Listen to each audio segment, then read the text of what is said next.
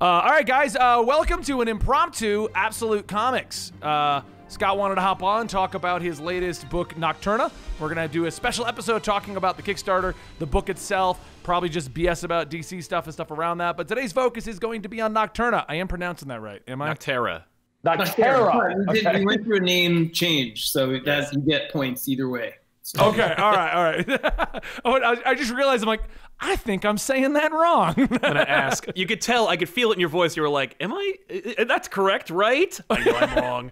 You just you sent everybody over to Nocturna, which I'm sure is a teen vampire romance of some sort. Any nighttime thing in it winds up. Every title we searched was like, it's a teen vampire high school romance. It's a teen boarding school vampire romance. Everything is like a vampire. They're still living on that Twilight.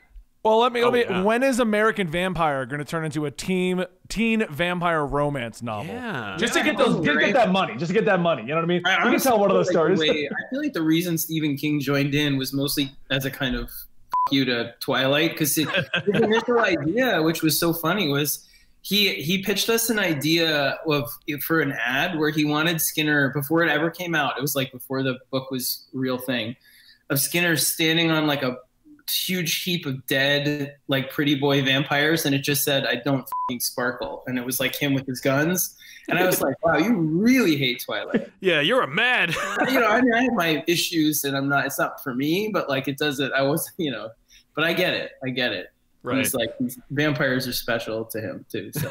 Okay, so Scott, why don't we pick up where you were talking before we went live, because you thought we were live. What gave you the desire to do Nocterra? I got to write that down, right? Oh okay. Yeah, it's like I feel like live, not live. I've talked to you guys now. I feel like we're just friends. Like I wish it was like later having a beer. I'd say the same things offline to you as on, which always gets me into trouble. But there we go. So the reason I'm doing it, I mean, I spent a lot of time at DC the last 10 years. I've loved it, and I couldn't be happier with the kind of shape of things over there right now. The person in charge, Marie Javins, was my closest editorial friend for the last like 3-4 years after Mark Doyle and Tate Taylor left, and she's been a great mentor.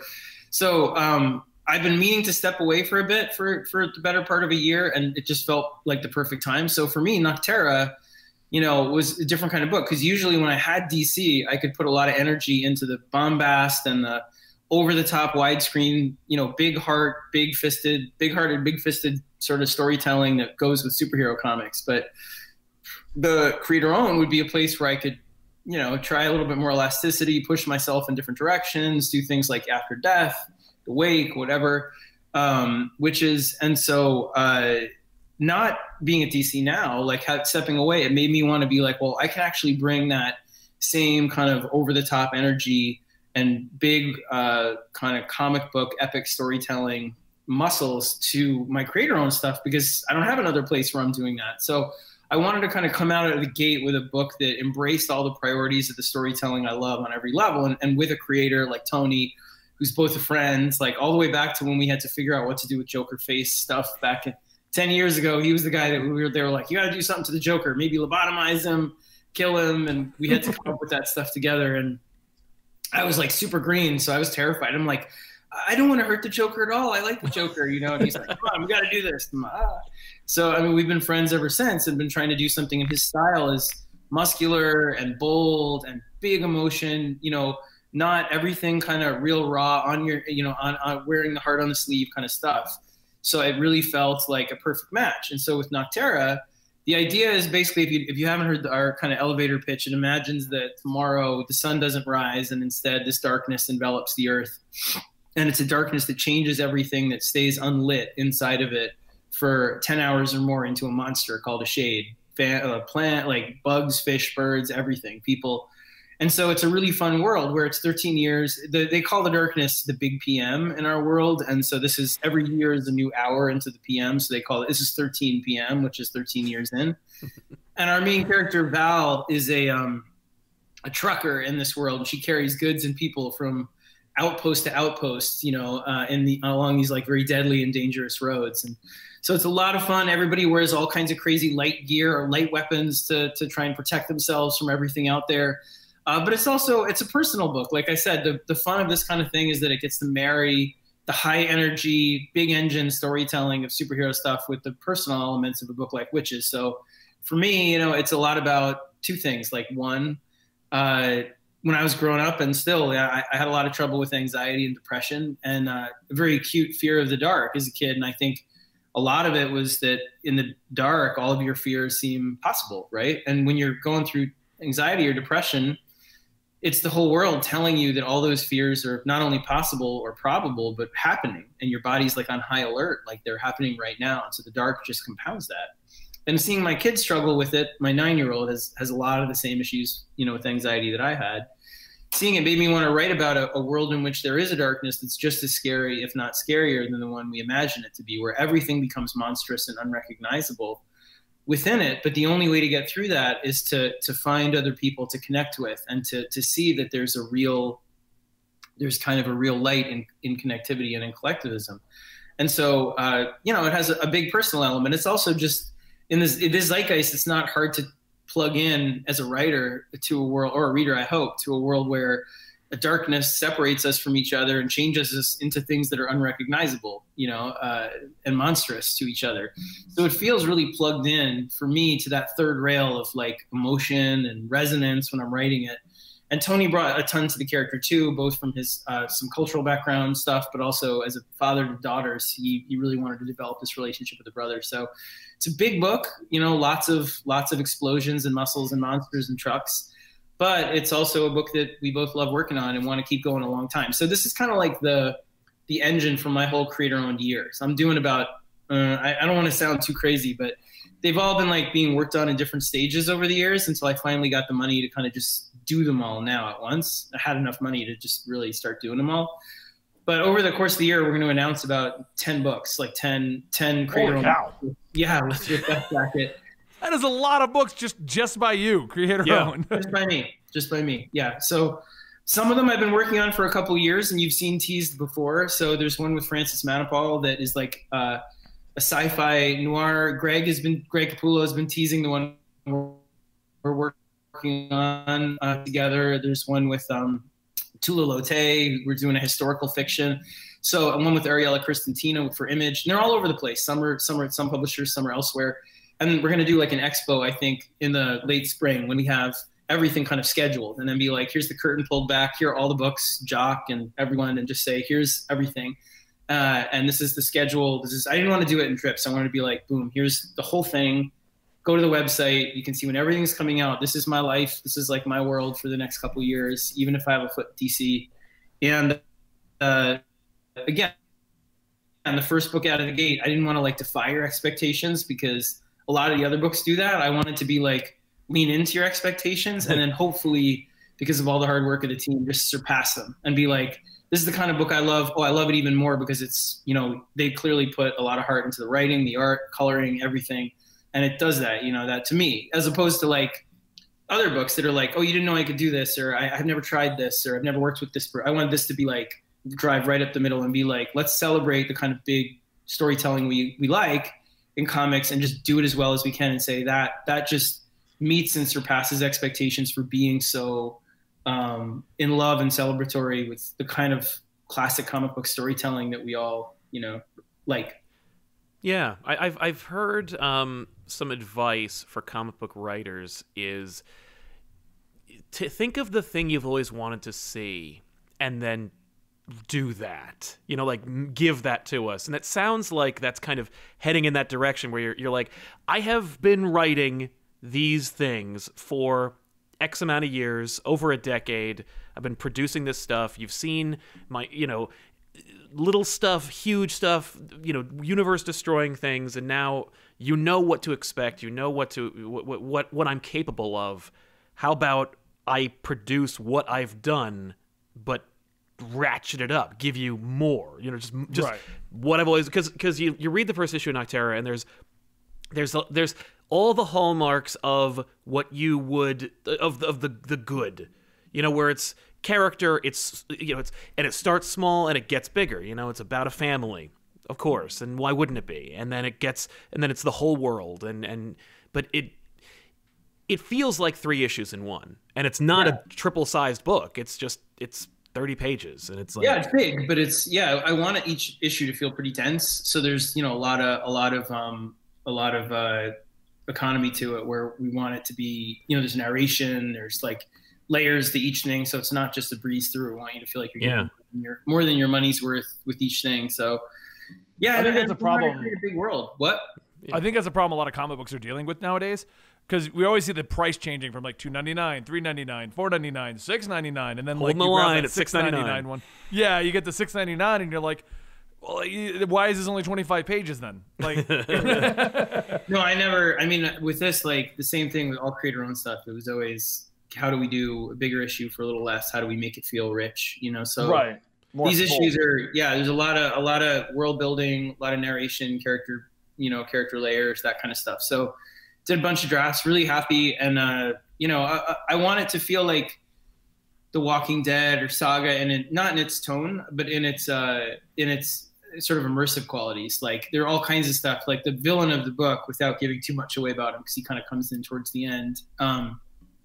He's one of like my favorite monsters that I've made in a bit, where he's bonded to this material that makes him like absorb or reflect no sunlight, absorb all light, reflect none. So he looks almost like a walking silhouette. It's a world of kind of truck drivers. So he has a call sign, Blacktop Bill, and everyone has heard of him, but they don't, everyone's afraid of him. You don't know why. So he's a lot of fun. He kind of chases you down on the highways. There are all these characters and these kind of legends and folklore and locations that we're setting up, the Neon Grove, all this kind of stuff that has this trucker mythology to it in this world that we'll be picking up on in future issues and arcs. So, it's the engine, not to be too, like, not too pun intended, but it's like I want this book to really carry a lot of the other books in terms of, this is the juggernaut for me of being like, I love it sincerely. I will go out and clown for it because I care about it and think it's the best. It's one of the best things I've done.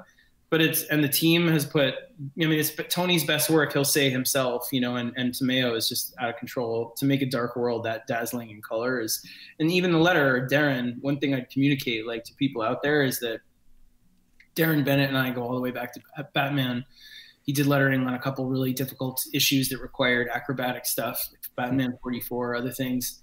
And Will Dennis, who's our editor, is like the guy who greenlit American Vampire, and even our designer, Emma Price, we're friends, almost 10 years. She's her family is Cy Spurrier as well. We're all, this team is like, we like each other. We always are trying to put story first. I love working with them, and I plan on working with them on this for a very long time. So the whole goal is to just give you something you can lose yourself in every month. Just keep going down the road with it. Yeah, I'm excited. The artwork, the story, the presentation, everything about that I've seen so far, I'm excited about. You sent us over the first issue, and I've just been so busy because I have so many things going on. I'm not even trying to pretend on the air. But I tend to reading, but everything I've seen so far just has me excited about the storyline in general. Yeah. I was curious about this because I remember when you pitched this book in like in the very beginning, and you were like, it's about truckers, and I was like, why trucker? Like, and I remember just being like, and I like poring over your old work and knowing you as a person, I'm like, what was it about truckers? Like, why was it like I want to really delve into the trucker like mythology and what it is to run a rig and to ferry people and goods because YouTube's funny, they throw you videos from like 10 years ago that no one would ever watch, and now it suddenly has 1 million views because they threw it to everybody. And literally there was a dude who's like, I'm a trucker. Like I saw this video just recently about a dude who's like, would you like to know what it's like to be a trucker?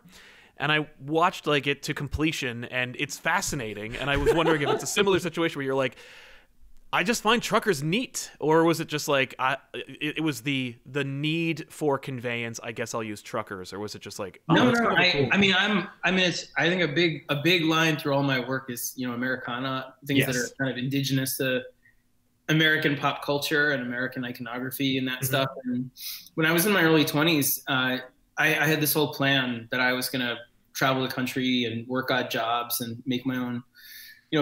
I didn't care if I made anything, just like live as cheap as I could and just have some experiences. Because I grew up in New York City, didn't feel like I had seen a lot of the world, and I had this like romantic idea of just getting out and So I traveled around a bit around the country and worked some odd. I worked at Disney World for a while, and that stuff was a character and janitor. And my big thing after that, you know, after getting burnt out on being like Buzz Lightyear and all that stuff. Wait, you were Buzz Lightyear?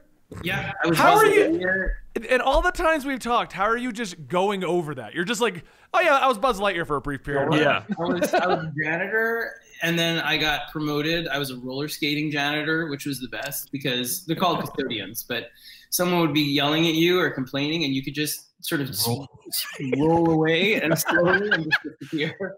That's awesome. You wore this crazy outfit. I'll send it to you. It's a picture, but it's like these puffy, newsy pants, these white pants, and these suspenders, and then they had tryouts for characters, and I went, and they made you learn this dance in front of it was like a one-way mirror, and there was somebody kind of watching you. It was like dwarf. It was like a dance like a dwarf from Snow White, where it was like it was like kind of like very theatrical and like ta-da, you know, and I remember like desperately doing this, like sweating because I was like practicing, you know, you have to learn it in like 2 minutes and then they eliminate people as you go. And it's like a room full of hopefuls of people from like all the other like dregs of Disney World being like, how do I make it into characters? Because you're in characters. It's like, even though you still make minimum wage, it's like the best. It was like you know, everyone looks up to you even, which makes no sense, but it is what it is. But the highest is like face characters, like your face is exposed. And the funniest was like, so I remember getting the job and they were like, told me, and they were like, you can be Buzz Lightyear. It's all based on your height. So I was like height of Buzz Lightyear, Eeyore, and Pluto. And it was, I just like, and I did it for like, I don't remember how many months, but I loved it. It was like, and I was in the best shape of my life afterwards because it is like a sauna. They give you 8 shirts and 8 shorts the beginning of the day because you go out 8 times and it's just like you sweat through, take it off, sweat through, take it off, sweat through. Wow. Never pee. Just stay in there. Sure. Amazing. Well, Buzz Lightyear doesn't pee. I mean, Buzz Lightyear was the best because he's made of foam and he's not hot. Nobody wanted to be in because most people in characters, they want to be able to be like more emote more. But Buzz Lightyear he stands there and he had a stamp. So you'd be like, wham, you just stamp the autograph. You'd be like, you're so strong. You know, you feel them. Oh, you're so strong. You're so strong. Wow, to infinity and beyond. And then you're like, let me have your book. Stamp, you know. And then it was the best. I loved it. Eeyore was Pluto was the worst because they grab your tongue and it just drags your head down, you know. And you're like, oh. And you can only see like this. So you know, with Pluto, it's like you swing your head so you can see them. You know, knock the kids over. So you're like, oh my god. It's like a submarine where you're like, whoa. Yeah. It was a good experience. But the reason I said all this was because I had applied to grad school and my 2 plans afterwards were to possibly apply for trucking. I thought maybe that would be a great way to see the world, see the country. And I was serious about like, I love driving. I loved driving cross country. I loved just being on the road, listening to the radio, all of it. I loved the idea, the romanticized idea in my head at 20, whatever it was, of the culture of it, all of it. So I really did. I've always loved that, the kind of, loved it in the abstract and watched, you know, Ice Road Truckers and all those shows. Right, yeah. But then I got into school and my parents were just like, you are not doing anything but going to school. We've had it like you. And I'm like, what do you mean? Look, I've made it all the way to characters. You're living in a dump and like making minimum wage and you got into school for writing and, you know, if you pass this up, maybe they won't accept you again. And I was like, who cares? Because the best part was that Disney came to me and was like, you've been doing so well as Buzz Lightyear. And I was good. I was a good Buzz Lightyear. They were like, we do have a transfer program and they're talking about possibly having some people over to Japan. And if you go there at this time, the guy who was telling me about it was like, they have different requirements in different ways. And you might be able to be Prince Charming over there. Like you might be tall enough to be Prince Charming or whatever. And that was my boss at the time. And I was just like, oh my God, this is it. I have to go. Why wouldn't I do that? That's the pinnacle. And it was like my parents were just like, we're sending your friend down there. The guy who wrote Severed with me, Scott Tufts, they're like, your friend's coming down there and we are pulling you out of this cult. And you're in the Disney World cult.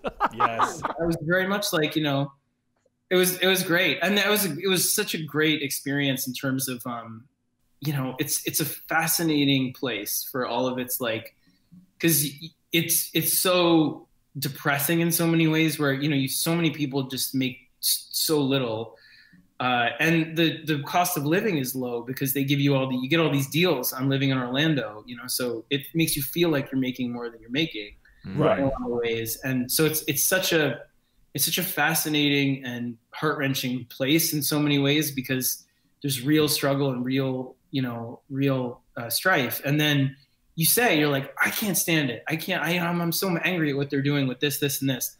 And then you get out on stage and there's a little kid that wants you to make it magical and you can't help but do it, where you're like, and you want it to be, because you want that fantasy to be real, that there is a place where there's no worries and so it was such a interesting and kind of like just a real challenging place to be on all levels. I really loved it. I mean, I loved the experience of it, and have such mixed feelings about all of it, how great it was, but how great a place it can be and how terrible it can be and all of it. So I like trucking. Is the cool. It's actually weird. My dad was a pastor, and then when he moved to North Carolina, he kind of retired from doing that. And his next career for a couple of years was actually trucking. He got the license and everything, and he drove around for a while. And he only stopped it because my mom did not agree with that at all. Right. It's harder and harder. I was reading a lot about it a couple of years ago because I was thinking about writing. Before I was writing this, I had an idea for something that had trucking in it, and the ways that people are pushed and the kinds of things they wind up relying on. It's a tough industry, and give them a lot of credit. So with this, this is not like obviously in our world, we're carrying people in trucks armored with lights through monster infested roads. So it's quite different. Yet what I wanted to bring to it was the kind of camaraderie or the feeling of being part of a kind of community that like has each other and very few other people in a way. So not that that's true of all truckers out there or anything like that, but the idea of my fictionalized version of it has this group of people that kind of sticks together, has their call signs, looks out for each other, and is kind of an adopted family. So I love writing them. They have like the main character Val and the woman who's like the CB operator Bellwether have this whole history that we're going to explore too. It's a lot of fun. Yeah. There's some great designs in here, particularly when I know, obviously Val's costume or outfit or uniform. Oh yeah, I love that outfit design. Is great. We just saw, I think Greg just dropped his cover. Yeah, isn't that great? I was so excited. Yeah, it's great. We showed it yesterday. It's like, and by the way, like, not to get too in the weeds, but like people that were worried, the black and white Greg one is the 1 in 150. The color one you can just order. So if you okay. That one is like you can just order the book and have it in color. It's the collectible one that's like the inked one. Right. But when Val is ferrying a group of people and you see like all their different designs, like all the different people who are in the truck who have to, because the idea is if you are in the darkness for too long, you become part of the darkness. You become like a twisted version of yourself. And so people have to live in this world wearing lights, and I guess it's like up to the beholder. Like it's however you want to display your lights and however you want to like, identify yourself. It's like clothing. It's like, just expressing yourself, but through light clothing, which is neat. And it's no two people are alike. Like everyone has different kind of looks to them. Yeah, it's the whole world that he really developed. I love what Tony's done with it. And Tomeo, like the idea of making a world that's at night so colorful is a challenge, and he's just bringing it. I mean, for me, like I wanted to also write a book that my kids could read. I mean, it's not it's definitely like PG-13 and up. Like we were watching a couple of my middle one, not my little one's like 1, so nothing. But my 9-year-old, he loves Fortnite, and he got into Wolverine because of the skin. in the game. And then he wound up watching all the Marvel movies, and now he has Marvel statues, and he read Dark Phoenix Saga. He's reading everything Marvel. But it was fascinating to me how he found his way in and how much it's connected in a different path to get to the direct market. Yeah. And what appeals to him. And, you know, we were watching X-Men First Class. There's an F-bomb. But you know, it's PG-13. So that's kind of the level we were shooting for here without restricting ourselves. It's not a gore fest. A couple of the other books I'm doing have a lot more gore. But this one is really kind of Spielbergian, and it's like big-hearted horror kind of elements. But it was interesting to me because a lot of it was about, like you were saying, building a world, like a whole ecosystem of characters where it's like a design element where it mirrors the way kids customize their own characters in video games and all that stuff, where there's a feel of this being a world you can lose yourself in. And you'll see characters dressed all different ways, all with this weird priority of lighting themselves. There's characters with candle hats, you know, and stuff like that. Where like, if they go out, they go out, you know, and you're like, really? But then there's like characters with like, you know, like big LED specialized electric suits. And so it's huge fun. And, you know, I wanted it to be something that they could pick up and be like, this is, you know, this isn't too dark for me. This appeals to me in terms of its world building and its cool character. And Val has a lot of great stuff. I mean, Val is a character I love. She grew up, she has some of Tony's, sort of background and interest in her as well, like in her whole DNA. But, you know, for me, it was really about creating a character that had experienced that stuff I was telling you about earlier, that like, you know, that feeling of that the dark, when you're having anxiety or depression and you feel like the dark is the real world, like all these things that are not real, your worries, your fears that are so acute at that moment, that's all there is. And then coming back into the real world for a moment, it doesn't feel real when you learn how to manage those kinds of dark periods in your life. If suddenly for a minute it's like this can't really be as sunny and real as this because I was just in this horrible place. And so for her, that's who she is. She grew up for 5 years in that place because she was legally blind as a kid. She was an orphan, raised in Mexico, and then brought to the States to be adopted at age 5. And she had corrective surgery, and all these spots, the bad cataracts, all that were suddenly gone. And, you know, she really believes that world she was in, where people were not kind and the world wasn't kind, all of it was the real one.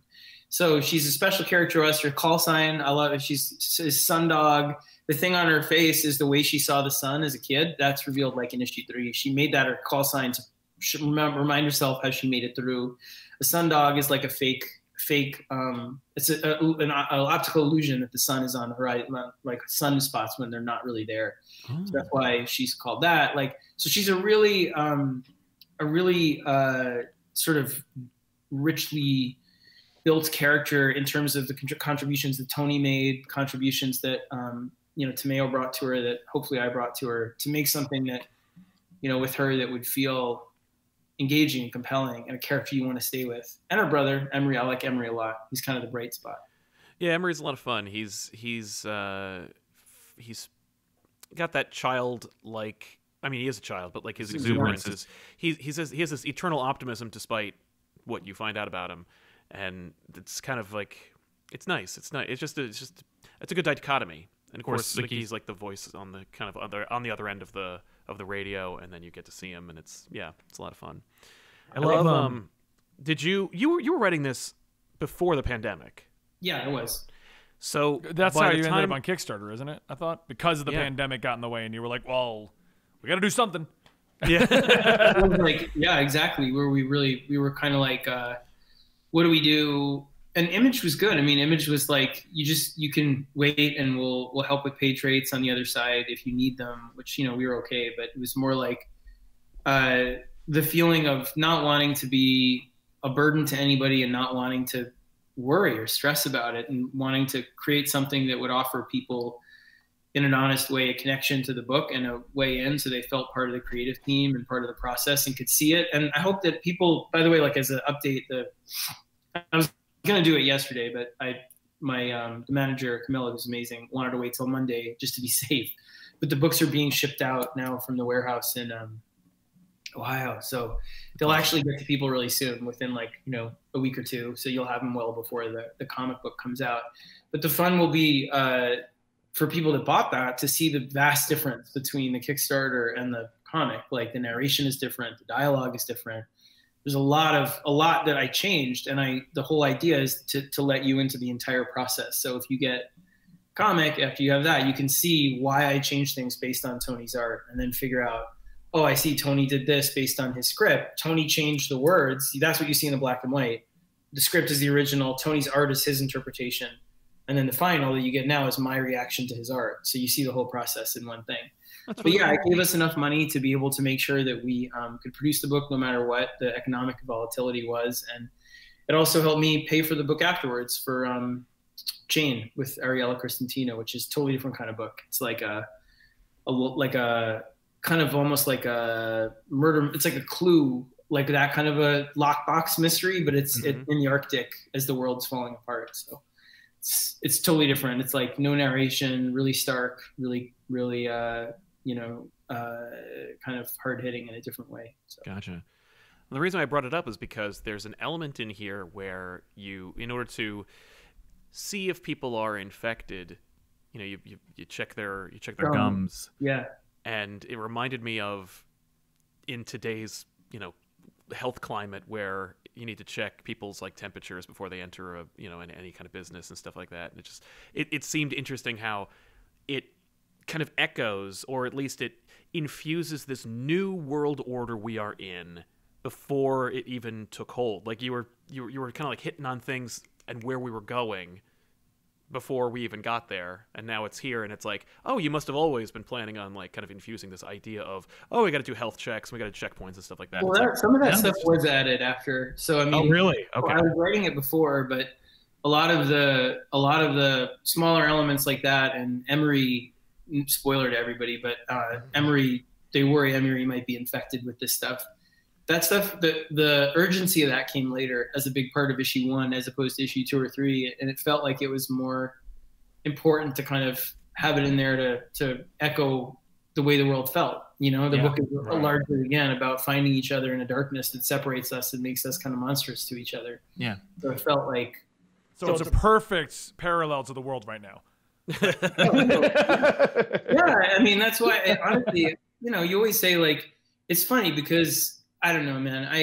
Especially in this moment, I think it's interesting that so many people are flocking to creator-owned as readers. I mean, you can see there's like a giant boom in creator-owned with books selling over 100,000 and more support on Kickstarter for comic books. And I don't know if it's just like, I think about it a lot, but I don't know if it's like a kind of burnout a little bit on the big corporate superhero stuff, only because, and nothing disparaging about it, I love all of it, so does everybody, but you've gone through this 10-year cycle of these amazing movies ending on a masterful, Avengers Endgame, and you're kind of like, okay, in comics, when that happens, you go to Watchmen and you go to The Boys and that stuff, and in television and pop culture, I think the audiences right now are almost like into the stuff that was more deconstructive and more kind of analytical and more sort of less big tent and more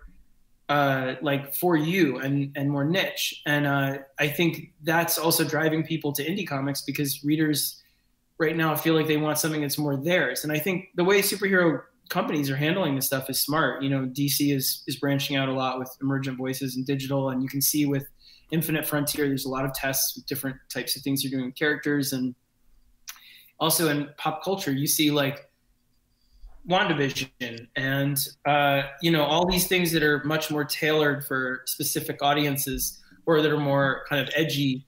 They give you instead of the big tent superhero epic. And I think that people are coming to indie stuff in a really interesting way right now because they want things that are more their own. And you tie that also to a growing readership of kids that find comics through other medium and find them in a way that they want things customized and theirs, and that aren't, don't want like a giant superhero right away. They'll come from manga and anime and all that stuff as well. And you see this influx, and I think you're already starting to see like the sales are funneling up, and you see Jeff Johns and Gary Frank coming over to do I think you're going to see a return to a lot of muscular storytelling too, like that kind of big epic stuff like we're trying to do in Nocterra, because I think there's an audience for it again right now. I think people are coming back for, to find their next favorite Walking Dead or that kind of stuff too. Yeah, I think it's the exact same reason right now manga's getting such a big boom here in the American audience. Because I was getting asked this the other day. Everyone's like, well, why isn't like all the DC comics and the Marvel? Why is manga selling so well in comparison to the big dogs? And my thought process was, it's because DC and Marvel, as they keep doing these big events, like nothing against Death Metal or against King in Black, but they're big sprawling events, it becomes more and more intimidating to get involved in these kinds of things. It turns into a situation where it's like, well, we're on issue 6. Okay, well, you got to read all, like for King in Black right now, it's like you got to read all of Venom, and you got to read all the King in Black, and you got to read all the Valkyries over here, and you got to make sure you read all 1 through 30 of Venom. And it becomes this like almost like a checklist of things you have to read. While getting into a manga, My Hero Academia is a great example because it's pretty much linear. You just start volume 1 to 30, and you're golden. Right. And I feel like indie falls into that same category where it's like, for taking Nocterra for an example here, the design looks amazing. How do I get to know about this character? You read volume 1. Right. Yep. There you go. I totally agree. And I think it speaks to also the way that readers right now, and I think this is just a generational shift and a zeitgeist shift. And I think it's exacerbated by the fact that we're becoming so subjective in our viewing, like that you're home and you have all these new streaming options and people are getting more used to being curators of their own experience. And you're having more options, and Netflix is all over the place, and everything is exploding with IP everywhere, with intellectual property, new content every day. What's new?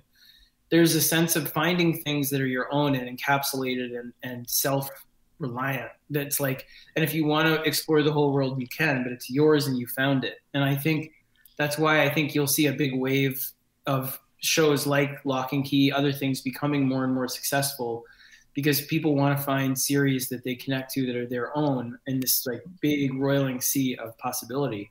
Whereas you don't necessarily want, it's not that you don't want a big superhero thing, but it's more like you've had a lot of that. You're ready for things that are yours. And I think that's the comic audience, but I think the younger audience was just born with wanting things that are more theirs. And I think it's the challenge of superhero companies to figure out how to market to them. I also think it has a lot to do with things like TikTok and everything. Because if you think about it for a moment, when you're watching a TikTok in 15 seconds has to tell you everything that's going on in the joke or what they're trying to say or anything, instantaneous. And if you look at things like an indie book or a manga, you can look at one book. Okay, I know exactly what I got to read. But if you want to get into the history of Batman, there's a whole wiki for it. And I don't think people want to take that time to look into that history. They want to go, how do I read it now?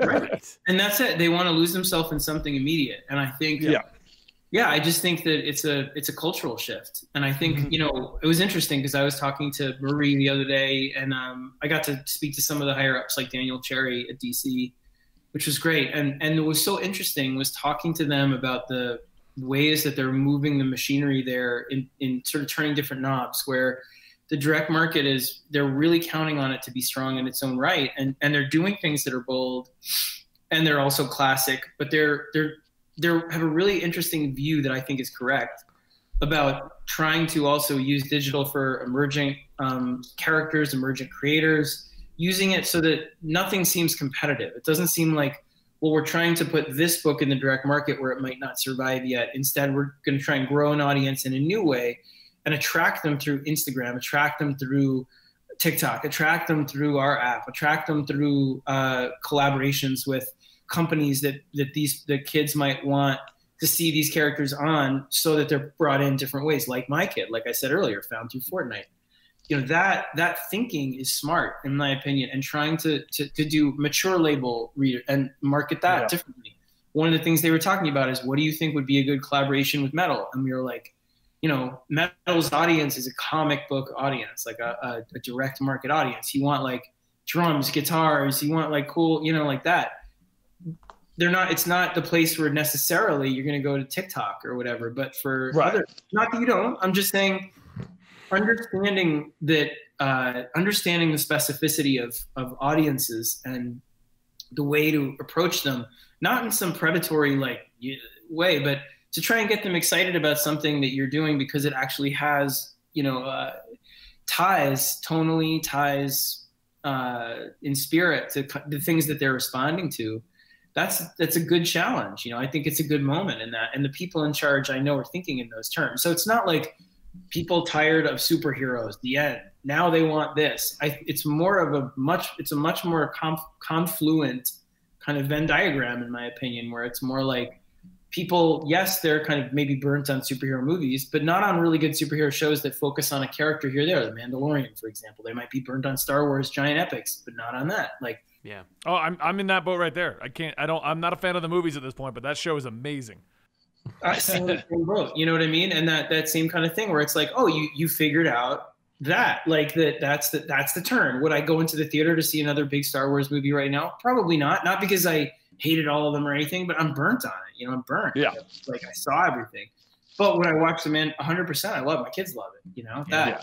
So it's that interesting kind of maneuvering and figuring out where things are with your audience for the kind of thing you're doing, and making sure you try and do it honestly or with integrity, I think, about reaching out to the right people. So with Nocterra, that was the goal, was to not pretend it's something it's not. Be like, it's, you like trucks and monsters and, like aliens. It's like Fury Road meets Aliens was Tony's line. And it's, why not? I love those things. Yeah. Go for it. I'm there, right? Yeah, yeah. And it's funny how you, when you make something that is for a niche, or you're making something that is going to be attractive to someone who's looking to own it, because the execution hopefully is pure and from a story perspective and wanting to make something that is personal, you end up sometimes the authenticity of that bleeds through and becomes something that like a lot of people enjoy. Like Mandalorian feels kind of specific, it feels kind of niche, everyone loves it. And it's like when that happens, like when you hit on something fundamental, even if it is for a niche audience, it can have that kind of like ripple effect that affects and becomes like a kind of like phenomenon. It is. So it's about sincerity, man. And it's one of the funny things that, I tell my students when they're coming into superheroes, when I was teaching the workshop, it was always like, you've got to be able to write your fears and hopes and anxieties through these characters and be vulnerable. Otherwise, it's not going to be original because everything's already built. The only thing you have going in is what is it that you want to say through these characters or have them make you be brave in the face of and all that stuff. And when you're doing your own stuff, it's inherently that as well. And what you start to realize is like, I think there's kind of there's almost like we don't want to do like big blockbuster stuff creator own wise, because that's for over here. Right. And this is where you do your real personal stuff. And I think for a lot of us, like the honest truth and the thing that I've been saying for years and I know my friends feel this way, is that it's not like, I do this for money, the superheroes, or I do this for the clout or to elevate my platform so that I can sell my stuff. I do it because I love Batman and I love characters and I love writing that way. And you can tell you do because of the amount of times you've said, this is my last Batman, but I'm going to write this Batman because I'm clear of it. I'm clear of it for a while. No, I'm waiting for the next Batman. I read all your Batman. I'm just saying, like, we can tell how much you love Batman as a character because even when you're like, look, I didn't lie, I'm writing Justice League. So right.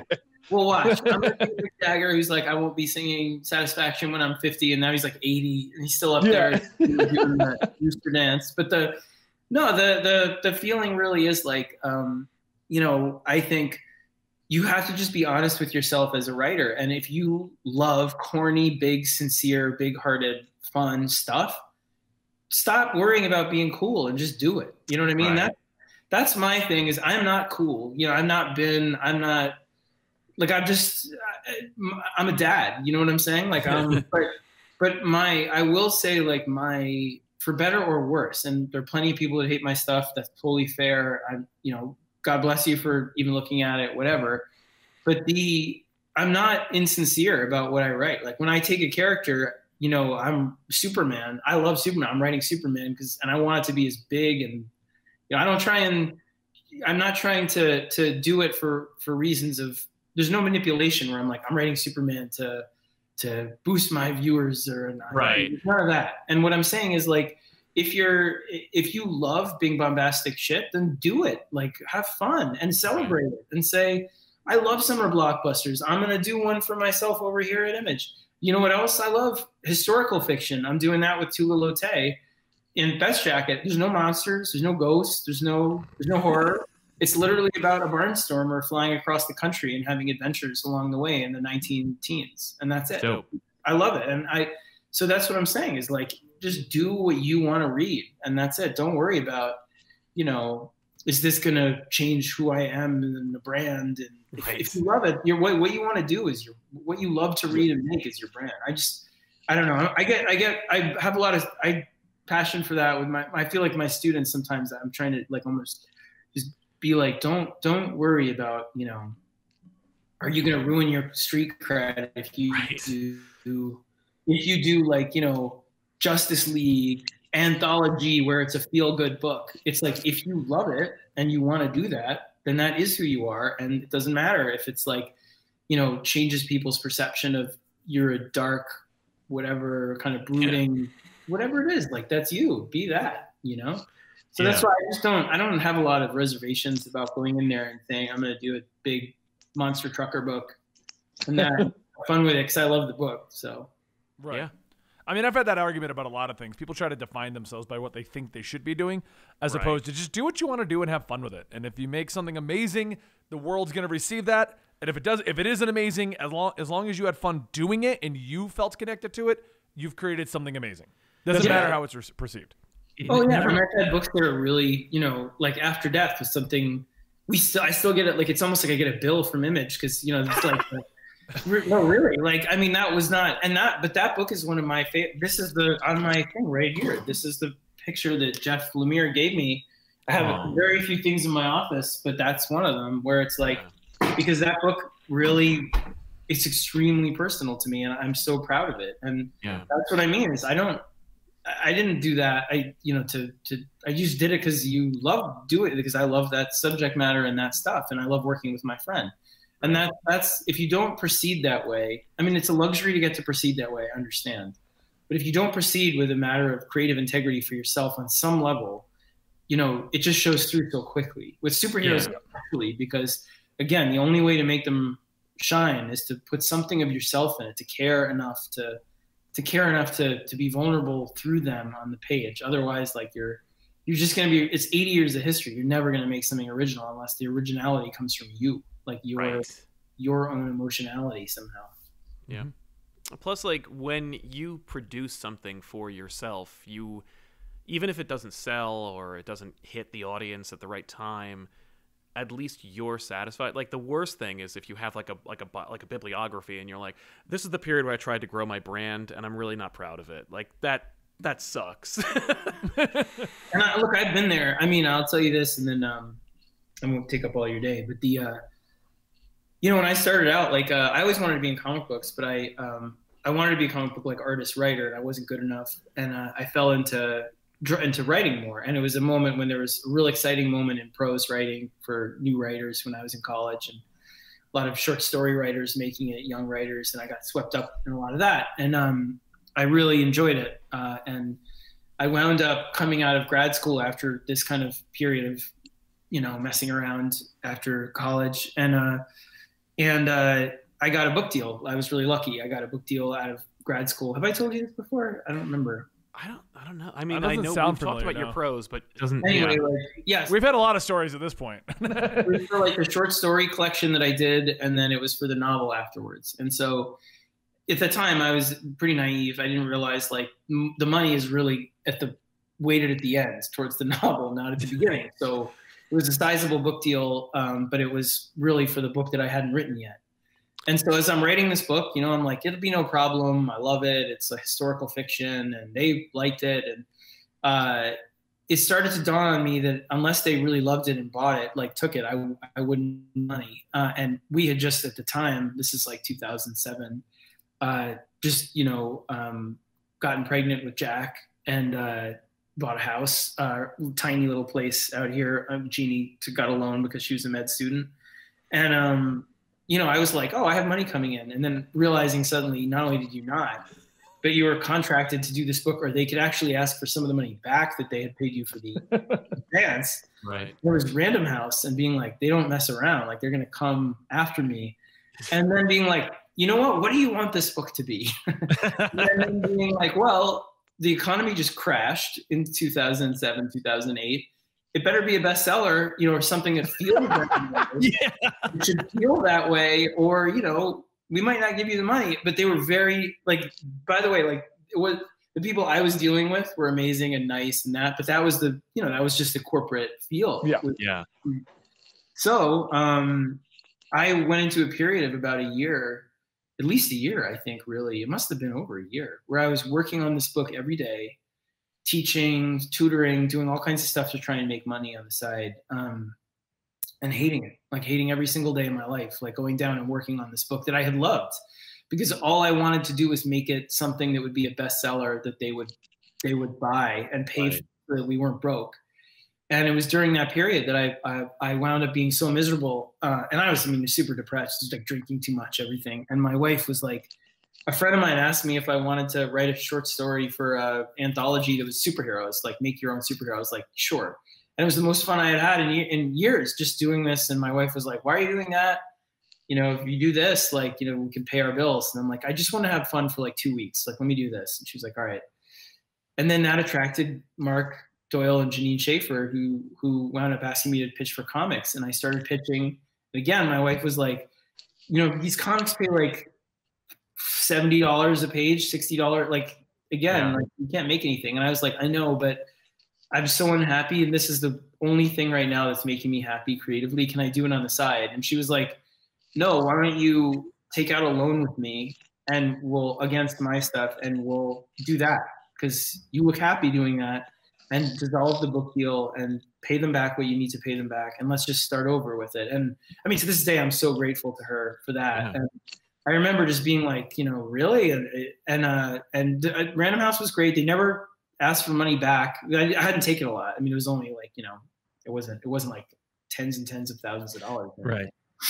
But still, like, and so for that point forward, I swore to myself, no matter like what dire straits we were in, I would never be doing this job for money in that way. That I would do whatever else I could do, or be a stay-at-home dad while she was at the hospital and working, whatever. But that feeling of going to work at the job you're supposed to love, hating it more than anything in life, was the worst year of my life. Like, just feeling like, I hate this. Like, I hate everything about it, and feeling it hurts your stomach feels shitty. Like, while you're writing something, you're like, and they, and then they kiss, and you're like, this is not supposed to have any romance, but it's supposed to be a bestseller, and then the explosion, and you're like, are there even explosions? It's 1918, like, what are you that? Something has to be flammable. It'll work. Yeah. It'll work. Yeah, it was just terrible. Like, and so, sorry to go down such a rabbit hole, but the point I'm trying to make is that I'm a deep believer in, like,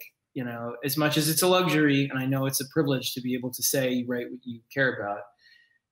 Write what you care about, and if you can have a different day job than writing to pay your bills, if you have to have something to pay your bills that isn't writing, like, do that. Don't like, breaking in by writing things you hate or don't believe in is only going to lead to. I've seen so many creators, like, you start doing that and you lose your compass a lot of the time, and you're like, well, I can do that, and that'll get me to the next thing, and then the next thing I'll be able to do what I want to do. But then the problem is, readers didn't really respond to your first thing. You don't get more freedom on your second thing, right? Because it didn't sell as well. They didn't respond to it, and then you're trapped. And then it's this cycle of like, well, I'll take whatever they'll give me, and then I'll get to it, and then you just see it over and over. Yeah. Wow. Anyway. All right. That's super insightful. Yeah. Especially stuff to think about right now, is like, with everything I've got going on, and like, I'm trying to work into getting into comics myself. Just a lot of stuff to think about. But let's end today's podcast with Nocterra. The pitch right now for anybody who has not pre-ordered it, has not bought it, is on the Kickstarter. What do you want to tell them to get them to go out there and do it right now? Well, honestly, first of all, thank you, because the initial orders are higher than we had hoped. Really grateful to everybody. But if you just want a fun, scary personal read. This is for us, like, again, this is our big Spielberg summer blockbuster, but it's got a lot of heart. It's stuff that we care about, and it's a really fun ride, and I'm proud of it deeply, like what the work that the team is doing. And I think it's the kind of thing that I hope people enjoy and feel is resonant for this moment, and at the same time is like so fun that you can't put it down. That's my hope. So, you know, and again, just thank you to everybody who gives me a chance on any of it. And it's a blast taking a moment on a Friday to get to talk to you guys. So it was a lot of fun. Yeah, it's always our pleasure. I was like, come on, and I'm like lying on the couch. I feel like saying you my personal fears and whatever. I should pay you, but it's good. Well, all right, guys. Yeah. Go ahead. I was just gonna say, it's good. I've read it. I've never seen Tony Daniel's art be better than it is in this book. The story's fun. Like, you should read it. It's good. Check it out. Yeah, I mean, I haven't read it yet. I've glanced through it, but it was sent to me a couple of days ago.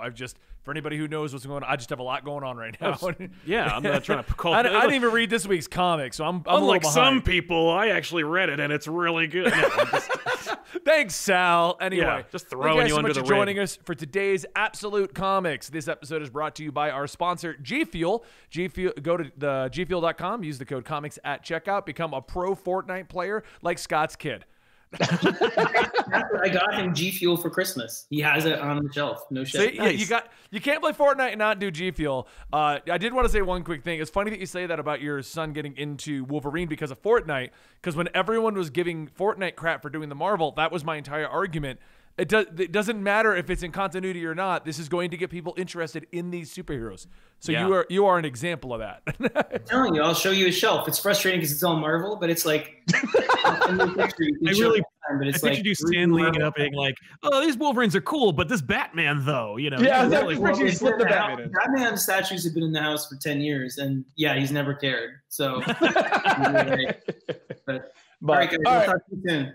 Yeah, you have a good one. And don't forget, guys, this episode is also brought to you by My Bloodshot issue number 12. Go pre-order it now. Issue number 12, I wrote a 4-page backup, and the back of the book is just a recap of Bloodshot. It's more drawn than narratively done, but it's amazing artwork. It came out really well. I'm super proud of it and super proud that it's getting published. And if you want to support us here at the channel and keep the show going, please consider going to pick up that book, pre-ordering that book right now, and going to our G Fuel sponsor, gfuel.com/, gfuel.com, use the code comics. There we go. Yeah. Thank you guys so much. Let's cut the recording.